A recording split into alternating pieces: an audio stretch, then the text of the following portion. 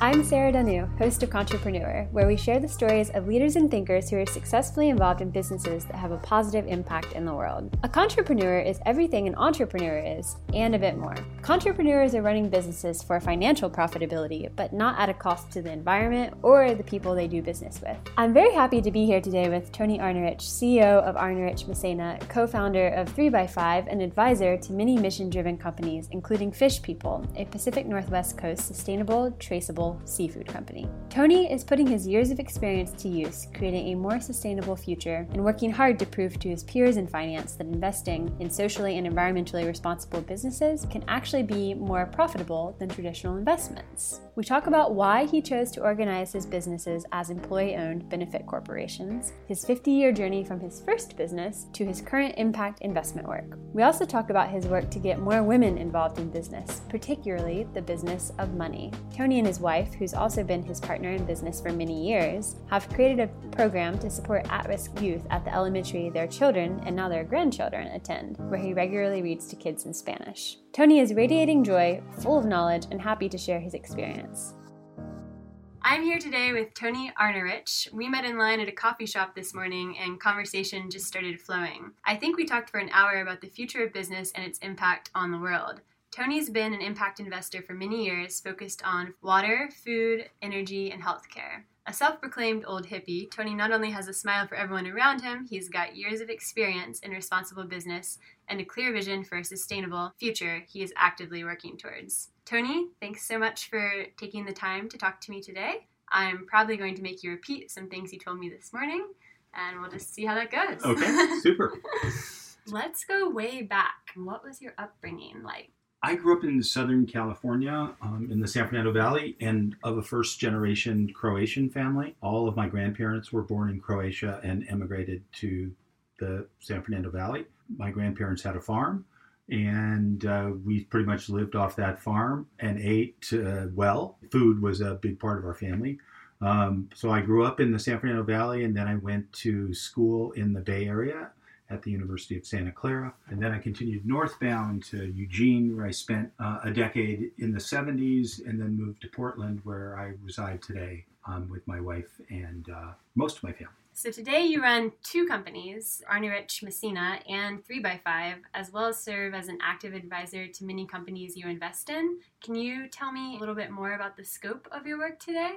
So there are two firms. One kind of grew out of the other. And so Arnerich Masena is an investment advisory firm that today advises around $20 billion of assets of corporations, endowments, foundations, and high net worth individuals. And it's those high net worth individuals that sort of was the breeding ground for the 3x5 fund. And simultaneously with our vision on the future as it related to sustainability and impact investing, we felt that the 3x5 could focus on those four key sectors and build really another business in the private equity arena. We've been able to envelop what we think is part of the future, this whole genre of impact investing. Arnerich Masena is an employee-owned company. Uh-huh. Did you start that way? Yes, we started with actually myself, my wife, and Lisa Masena. Okay. And then 2 years ago, we did a management buyout. Lisa Masena left in 1998, so the equity flowed to Christine and I. So we were the primary owners, and then 2 years ago, we sold 80% of the equity to 9 additional partners. So today, we're an 11-person partnership. So what spurred the decision to sell 80% of the shares to your partner? I'm 70 years old okay. and, lived forever, and I knew that in order to keep us independent, to do the best thing for our customers and the best thing for our employees was to be independent, and we could, Sure. Self-finance it and make it easy for a lot of them employees who helped us build the firm so that they could participate. And today we have a beginning partnership of 11 who are, learning to work together. And I would say after 2 years, you work with your son and your wife. Can you talk about how you think in a long-term fashion for your business and what impact your family has had on that? It didn't take me too terribly long as I looked through my grandkids' eyes about what was the world going to be like for them. And I kind of think we older white males haven't done the best job in shepherding ourselves through the challenges of globalization and more people and the reality of just unintended consequences of growth. If you looked at the essential things and got real basic and focused, you looked at food, you looked at water, and if you began to take this longer term view and you thought, well, government's probably not going to do it, philanthropy is not going to do it, so why not good old fashioned American capitalism, with some altruism and some stated values. The things like the B Corps are really cool. So it allows corporations to get past the fiduciary hurdles. So in other words, we as B Corps can not only invest to be profitable, but also to leave an imprint or make a difference. So that new corporate structure has been really helpful, I think, for a lot of us who believe that we need to change the directionality. If you're an early adopter in this space, you need to go to the work to become a B Corp. It doesn't. It's just you just fill out a piece of paper. It takes work. You have to be certified. I just think it's what leaders do to break the mold of the old way, and say, well, look at this is a really successful private equity firm, or this is a really successful fish company. Sure. I think you have to demonstrate that leadership by just doing it. If you don't put an economic impact on, just people won't do it. Sure. It's got to be impactful in multiple ways, but economically for sure. And I think that's financial sustainability. And right. that's what a lot of people who are out with a good idea don't think about at first. And then that becomes a reason for failure where they hit a wall and they're like, we have to figure this out. But that's something that I don't think is spoken about enough in terms of when we're talking about socially good businesses and sustainable businesses, is where people are sometimes shy to talk about the economics of it. That just won't work with the people that I invest money for. I mean, we are not giving up one nickel of return in order to make the impact. We have to work harder. We, the firm, have to work harder. We're good at that. We're a good research firm. So I think for the most part, people just have to get out there and, get it done. And I have a lot of hope for the millennials and the younger generation to help us older people get real, because we've left a giant turd for you guys to fix. I like those grandkids, so I don't want the world to go upside down, for them. Yeah. Or for anyone else. And when you're in the investing business and you can look forward and you see things clearly that others don't, that is opportunity. Where can we take this genre and make it institutionally almost perfect? In other words, the standards of an institutional investor, rigor of research, investment, experience and discipline, to bring that to the mass dollars that are out there in order to gather those assets so that you can deploy real change. And there are solutions. It just takes capital. So if your standard are the benchmarks that investors choose to benchmark portfolios, then what your research has to do is to make sure that the characteristics of that performance are available in these particular sectors and or sleeves, how you looked at it. And what we did was, over a decade ago, began investing in those types of investments in food and water and energy and healthcare and, stocks and bonds and hedge funds and private real estate, all of the asset classes, and could demonstrate historical performance data that we can perform at or better. The long-term wins, and if you get wind to your back, it's like sailing. I mean, you want to go with the wind or you want to go against it. You know how hard you're going to work on this big old boat to go against it. So you're confident that we can make that shift if we choose to make that shift, because there are people who think it's impossible to feed the world that way, and I'm not one of those people. But you're also quite confident. They're out there. I'm from a generation where marched at the Great Peace March in San Francisco in 1970, and we made a difference in the Vietnam War. So I wish there was more of us that would rekindle. Can you imagine 1 million people in San Francisco on the street, down Market Street? Wow. But that happened. That was the classic, Daisy down the barrel of the gun photos that you'll see all over Haight-Ashbury. I'm skeptical a little bit, but I've always felt that opportunity was a spark, and you never knew where the fire was going to come from. We might be seeing it now, in the women's movement. We don't know where or how it will come. And I hope we have learned from history that unless we solve and fix the global problems, we'll just fight over them. And that's not a very good solution for Grandpa. You said your business is what, 55% women Owned? owned, women Right. owned, and all of your boards have women. We try to have on them. not all of them. We're not. Okay. We have some industries that's tough, but we are working on it. Like an industry in particular. Electrical transmission, Yeah. a tough one. And so when you create a board, when you have a private company, you're looking for skill sets, not just and a company evolves. So sometimes early a board is different, but I think the key to women is just the way there's just diversity of thought and experience, and it works well. What I've found on the companies that we invest in that have women in the C-suite and women on the boards, they perform the best. Statistically, we could prove that women own businesses, women run businesses, have higher financial metrics than those who are solely, male.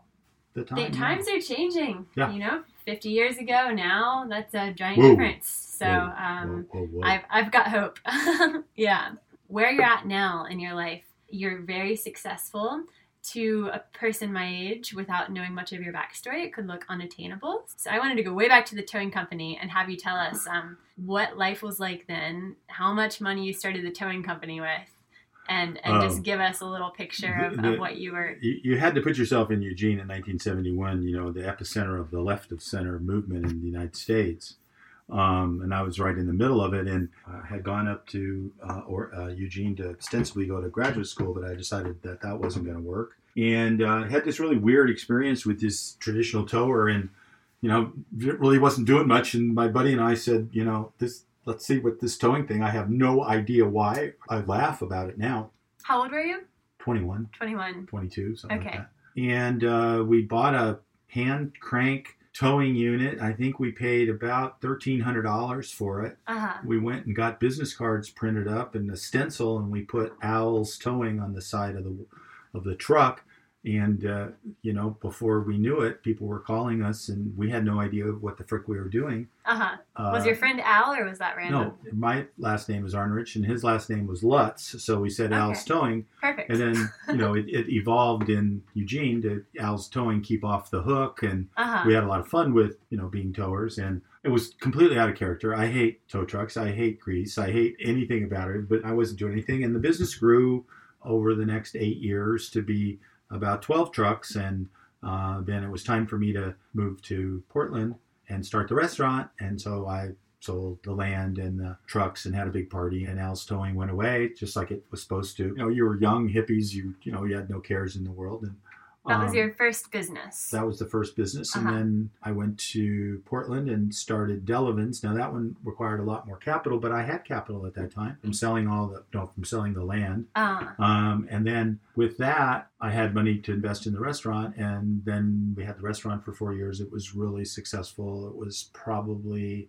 at the time way early, because now Portland's pretty foodie and a much bigger city. It had incredible live music, jazz, all the jazz greats from 79 to 84 played there. It was an incredible venue. My wife was a pastry chef. I ran the restaurant, and then we started having more babies, and then I went into financial services. I was a stockbroker, and that's kind of like working for yourself. So I trained and got licensed, and then realized that business was really good for the stock brokerage company, but not very good for the customer. And I liked my customers, and I thought I could build a business. So I kind of shifted to this advisory consulting business in 1991. And then with 4 of us left with enough revenue to eat, I took a huge pay cut. I'm highly confident. And my wife saves money. So we always ate and could pay our bills. And then we just grew it. And, we were really successful growing it. And we have, customers that have been with us for decades, and employees that have been with us for decades, many of which became partners. And now I'm on the glide out of my career with more energy and experience than when I started. Are you on the glide out? I have the ability to control my schedule. So I take a month off every quarter. I work 2 months and have a month off. And my wife and I travel. You travel. And so as long as I can do that, and then I think it'll go, maybe to halftime. Yeah, not doing this stuff would be difficult. And what I've observed is people who've retired and don't keep active doing something either charitable, they get old, they get decrepit, they get sick, they die early. Their life isn't very fruitful at the end. And I think it's just time you should just max it out. Just a 26-second break here to thank my supporters. This podcast is 100% funded by supporter donations, and I hope to keep it that way. It costs money to produce and professionally edit Contrepreneur. If you are willing and able, there are several ways you can donate. Venmo me at Contrepreneur, or go to the website to learn a couple other ways to donate. Every dollar helps, really. It's Contrepreneurship.com/donate. All right, thanks. Back to the main event. I wanted to talk about, you've got through 3x5 a couple of businesses that you're investing in that we talked about, Fish People and Rubicon. How do you decide to invest in them? Do they come to you? Do you find them? And then what do you look for? Well, one of the benefits of being in business for 30 years and treating everybody as partners, you make really great connections. So when people know what you're looking for, they tend to be your source of deal flow. Is your network. We are very serial with our CEOs. So right now we have 2 or 3 CEOs who we've already sold businesses for, and now they're running another company. The CEOs bring us business, and our friends in the industry bring us business. And they know what we like, and we're really different. We're flexible. We're not necessarily pegged in one perfect little genre of the private equity realm. And the essence of a great investment firm, a private equity firm, is their deal flow. If you have really good deal flow, the rest of it you can put together and learn. If you have shitty deal flow, it doesn't work. So you want to get up to the top of that pecking order, and then your opportunities are better. Your chances of success increase. So you do that by building relationships. So you have to be accretive to the company. You have to add value over and above the money. And we do a pretty good job at that. We don't have a whole lot of companies, so we can stay pretty focused. We talk to our CEOs all the time. How did you learn all of this? Was it just by going out there and being in the rough? You say you read a lot. Did you have mentors that? Well, if you build businesses, they're all the same. Businesses are all the same. How much revenue, how much expenses, how much margins. I mean, if you think your business is different, you're nuts. They're all the same. So all you have to do is pay attention. You analyze and you work to get as much information. And we believe you got to make a lot of phone calls, not just a few. It's hard work that separates wheat and chaff. And so that's how we learned, had some successes and failures, and you learned from your failures, and you had the capital because your customers really liked this, and then you were able to literally build another business in the 3x5 group. What does success mean to you? Less resistance. The energy flows good. That's very important. I'm not into resistance anymore. Yeah. I've decided it's a bad thing, and when I encounter it, I don't want to argue about it anymore. So I'll just kind of move away. So I think it's really all about energy flow, and so success is having good energy flow, best smile. Waking up in the morning is really successful. You keep your goals and objectives relatively attainable. I think it's so important to celebrate those little things. It changes how you perceive your whole life. Be the best husband you can be the best partner you can be. It's doing the things that your destiny, forced you to do. Just do them well. The fortune to become a parent, be a good parent. If you have the fortune to fall in love, be a good lover. I mean, it's pretty straightforward. I think rather than change society to be socialism, communism, or some form thereof of a different kind of capitalism, I think the human spirit works well in capitalism where there's opportunity. I mean, until there's a better structure. So money is a powerful thing. And until the system changes, that's kind of what you've got to work in. Working within the framework. Right. So I think deploying private capital is really the way the change will be accelerated because governments come and go. What are some things that you do and have done throughout your life to enable you to do what you do? Some personal practices that have kept you grounded and open to that energy flow that has allowed you to be so successful with your businesses? In the world of financial service, I'm not wired about the money. It's not something. It's not the end of or the end all or the be all of one's life. But it's pretty simple. It's kind of funny, but the Beatles had it right. There just needs to be more love in the world. And so I grew up with a lot of love. So what made me successful was I kind of think whatever ingredients that I needed for me, I got when I was growing up from my family and so I was launched with purpose and conviction and confidence. And that's the best thing you can do for your kids, I think, is push them out that way and let them hit the world hard. And I did. Final question. Who are business people or businesses that you look up to and admire, or mentors of yours that you have learned from?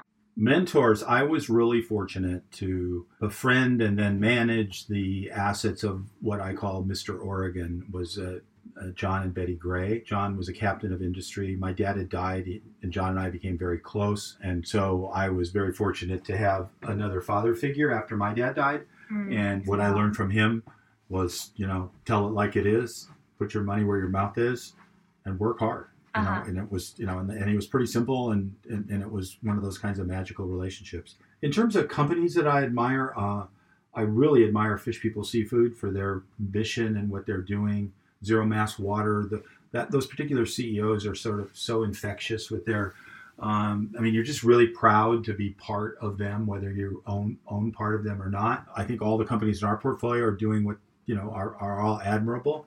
But for me, I think it was my family, and then I had this one really strong connection in the last part of his life where, I was able to be mentored by a real pro. Just absorbing his energy was enough. This guy was really cool. Thanks so much. You bet. Thanks for listening to episode 3. If you liked it, I'd really appreciate it if you gave us a positive review.